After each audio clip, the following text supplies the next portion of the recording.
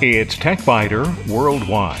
I'm Bill Blinn with an hour's worth of technology news in about 20 minutes. That's because we leave out the sports, most of the jingles, the weather, and the commercials.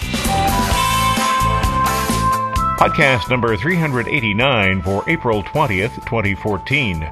This week, Magic's Video Pro X6 includes features that professionals will like at a price amateurs can afford. My favorite weather site, Weather Underground, has been completely redesigned. In short circuits, users of Facebook's mobile application will soon find one feature gone.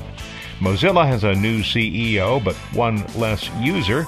And Heartbleed, reviewing what happened and why. Oh, and you can win the Corel Creative Suite X7. Check the website for details.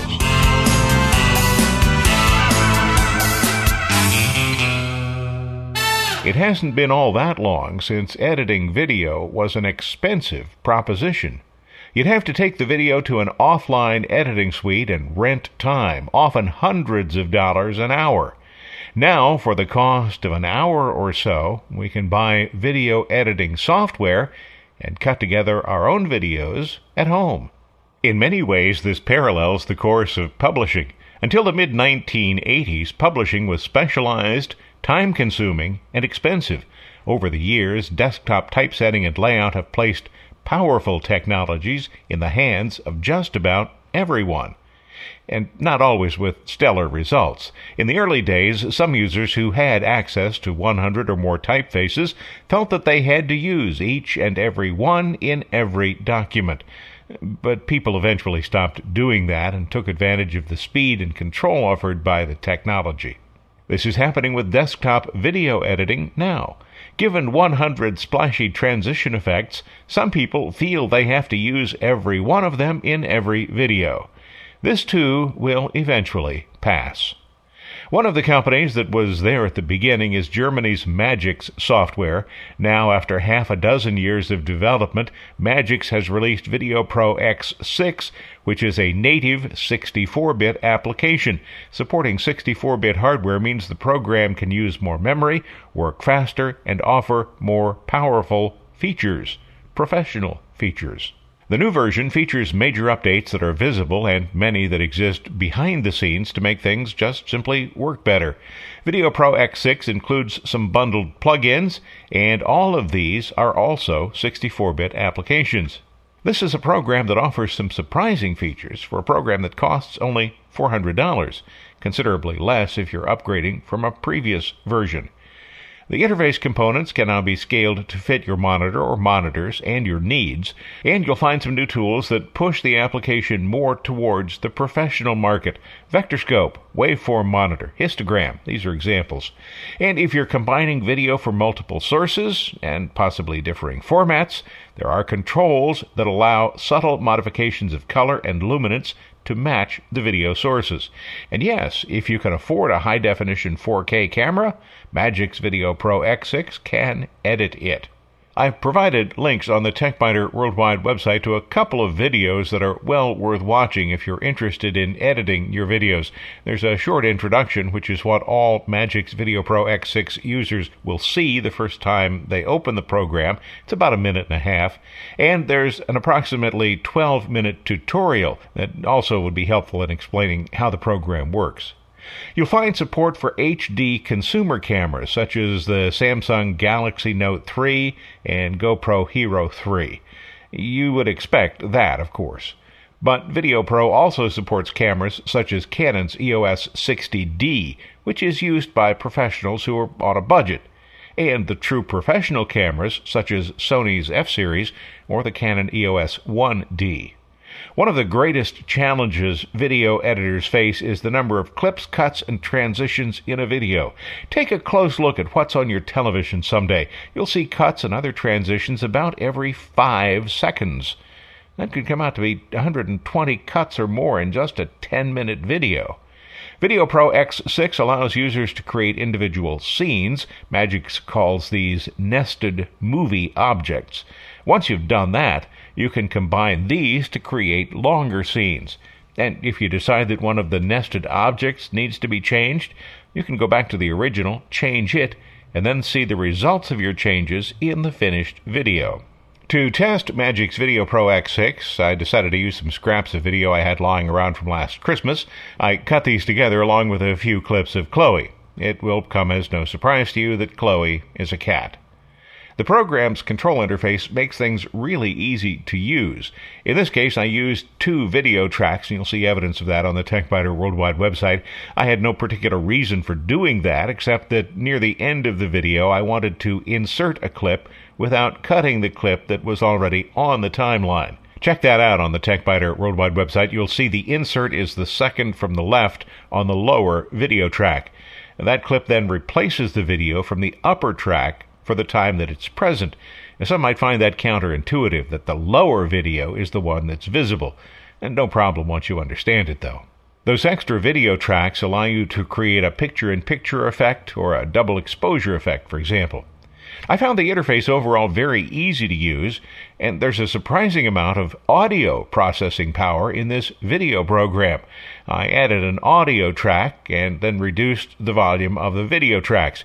It would have been easy enough to simply eliminate audio from those video tracks, but I wanted to retain a little bit of the ambient sound. When it's time to export the finished video, Magix Video Pro X6 helps by selecting the most common settings that match the video you've given it.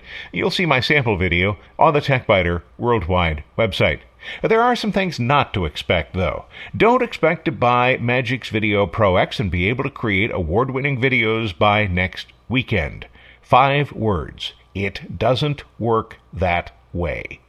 Just as you can't buy a word processor and immediately become a best-selling author, you'll need to spend some time to understand the craft of shooting and editing videos if you want your presentations to be anything more than mediocre. There's no question that Video Pro X6 will make the process about as easy as it can be made, but you still have to take the time to learn when crossfades are more appropriate than cuts, and vice versa, how audio and video relate to each other when using a transition effect other than a cut or a fade is called for, how and when to add text to a scene, and lots more. After all, the visual language that's used for film and video has been developing for nearly a century. To create a worthwhile video, you need to be able to speak that language. And you'll also need to learn about frame rates, safe areas, video compression, and lots more. So now's the time to get started. If you're anything like me, you'll think that your first videos are absolutely amazing, award winners. As you learn more, you'll realize just how pathetic they are. Welcome to the world of audio and video performers. There's probably not a disc jockey, a broadcast journalist, a video editor, or an audio editor on the planet who hasn't watched or listened to work done earlier in their careers and cringed. Literally. If you want to create video presentations, now's the time to get started.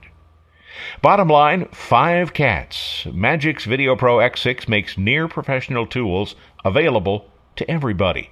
This video editor is a perfect fit for serious amateurs who want to improve the videos they capture, as well as for professionals on a budget. The ability to add titles, create numerous effects, add or sweeten video, and then output the finished program in any of several formats makes the entire process easy. And the high-end features that are present might even make it a viable choice for true professionals. Additional details are available on the Magix website. You'll find a link from the TechBiter Worldwide website. And if you're not ready for all the features offered by Video Pro X6, or the cost, check out the Movie Edit line from Magix.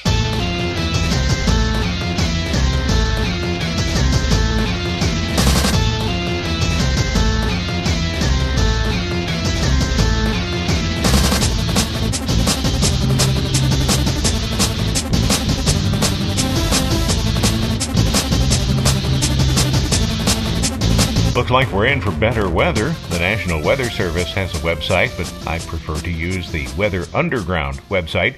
Features have been added continuously over the years so that it is now what I consider to be the undisputed leader when it comes to information about weather. Without the National Weather Service, Weather Underground would not exist, so this is not a public versus private argument. What Weather Underground has done is to take the data provided by the National Weather Service and make it more accessible. Yes, you do have to pay for Weather Underground, either by accepting ads or sending in a payment every year. $5. Yes, that's about 42 cents a month. And what you get for your 42 cents is a huge amount of information in a format that makes it easy to use. And now Weather Underground has redesigned its web presence to make things even better. The radar view makes an astonishing number of overlays available, with a satellite view, precipitation information, severe weather alerts, webcams, stream and river information, and various seasonal and geographic information, such as ski information or snow cover, or drought, fire, and seismic activity information. These, of course, depend on the time of year and the location. The main page provides immediate insight into the current weather for the location you specify as your default, and you can define a list of favorite locations to include places where you travel or where you have friends or relatives. The site seems to be more responsive, too. According to the Weather Underground site, and I quote, "We've implemented changes that have improved both server-side and client-side loading times. We've streamlined images and code, concatenated scripts, added server-side compression, and minimized calls. We've also adopted new technologies, including the Foundation Framework and the FLOT library, in order to improve data visualization and accessibility across devices." You can switch between 10-day and hourly displays when you look at the weather. The forecast graph provides a quick visual explanation of what's coming, but there's also a lot of numeric data if you're more of a numbers person. And when you want to drill down, clicking the hourly tab switches from that 10-day view to an hour-by-hour forecast over the next couple of days. Weather Underground has even changed the typeface it uses. In recent years, it's become possible to use more than just the dozen or so typefaces that were once considered safe for use on browsers. Previously, the site used Helvetica, or Arial for Windows users. Now the site has a new face called Verb. It's more legible because of improved character spacing, better character shapes, and fewer ambiguous characters. The site has a cleaner look, and I think it's easier to read. You can find out more about the website redesign. There's a link to the redesign page on the Weather Underground site from the TechBiter Worldwide website. And I have to note this, that even better, Weather Underground now spells Pittsburgh correctly. Although I think they actually corrected that several years ago.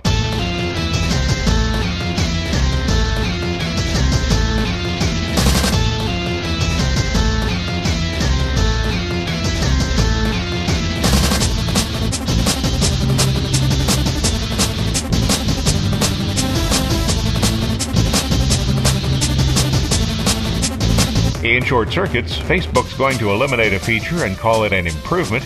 Ever notice how messages that begin with "for your convenience" never really are? That could be the case with Facebook's latest advance. Prepare to say goodbye to instant messaging on Facebook, at least for smartphones. The change will happen first outside the United States, specifically Britain, France, Norway, Sweden, and Finland.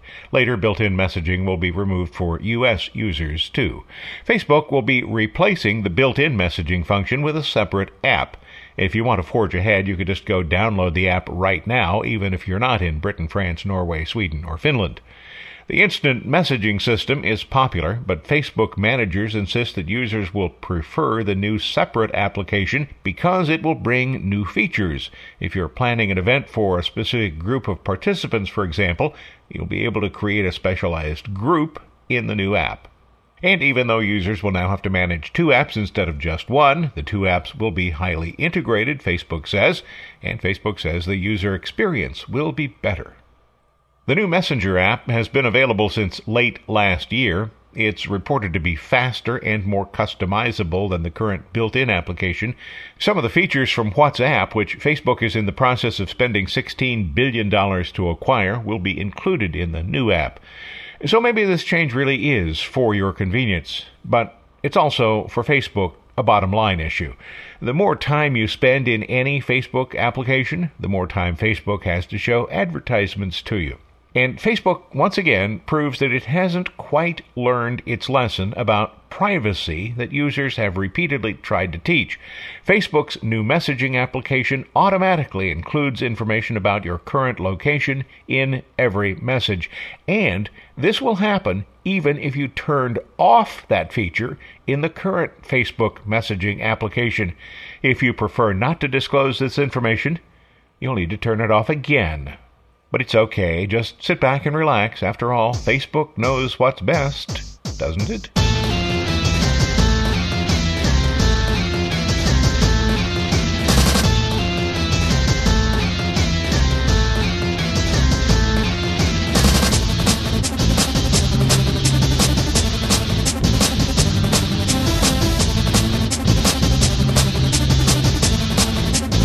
Mozilla has a new interim CEO, but one fewer user.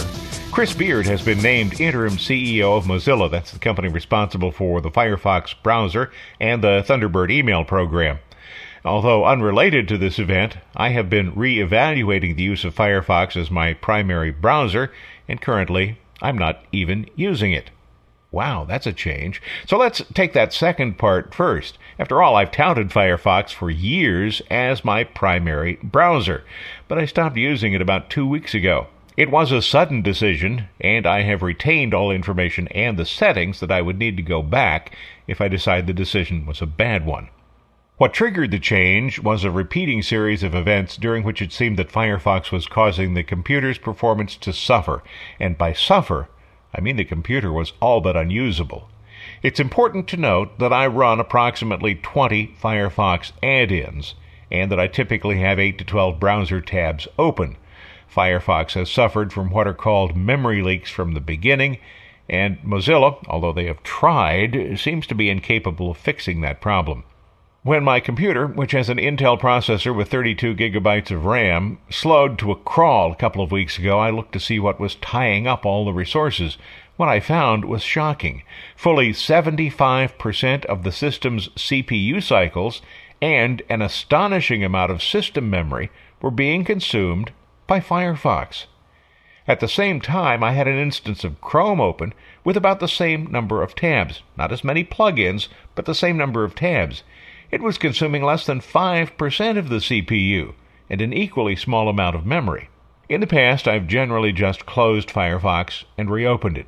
This time I closed Firefox, set Chrome as my primary browser, and set it to load the 11 pages I always load in Firefox. Then I started searching for plugins to replace those that I considered essential in Firefox. Because I usually need to have a second browser and sometimes a third browser open, I have selected Maxthon as the secondary browser, and guess what? Internet Explorer is currently my third browser.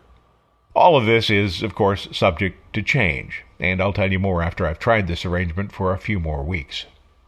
Now back to the CEO part of the story. Beard was named CEO after the former CEO, Brendan Eich, abruptly resigned. When Eich was promoted to CEO, employees learned that he had donated $1,000 to Proposition 8 in California's 2008 election. That's the measure that banned same-sex marriage in California, and employee backlash claimed that this was not in tune with Mozilla's corporate values. Chris Beard has been with Mozilla from the beginning. He will join the board of directors. Beard's experience predates even version 1.0 of Firefox. Beard on Twitter said, "Excited to step in as interim CEO to continue shaping the future of the web for public good."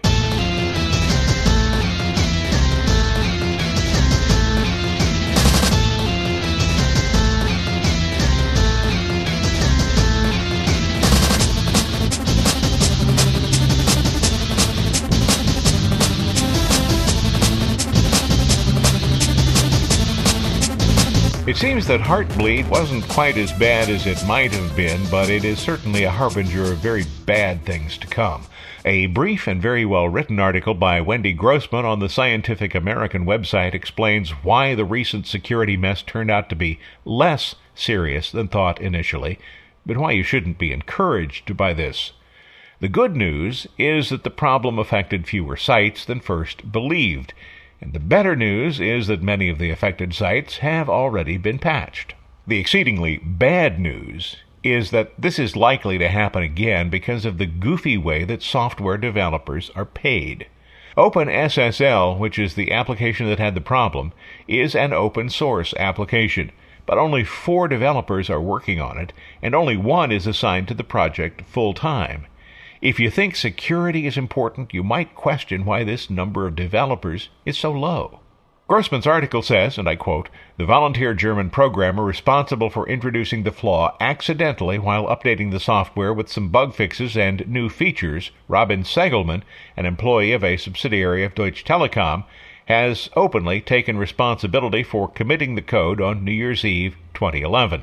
Additionally, reports by Bloomberg News and the New York Times say the National Security Agency discovered the bug and has been using it for 2 years. The NSA denies this.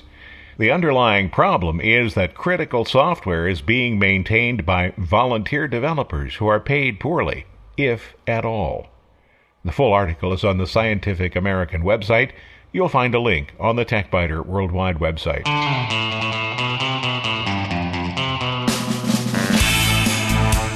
Thanks for listening to TechBiter Worldwide, the weekly podcast with an hour's worth of technology news in about 20 minutes. All music on TechBiter Worldwide is licensed under the Creative Commons, and information about performers is on the website www.techbiter.com. I'm Bill Blinn, and if you'd like, you can also send me a message from the website. Thanks for listening. I look forward to talking with you again in a week.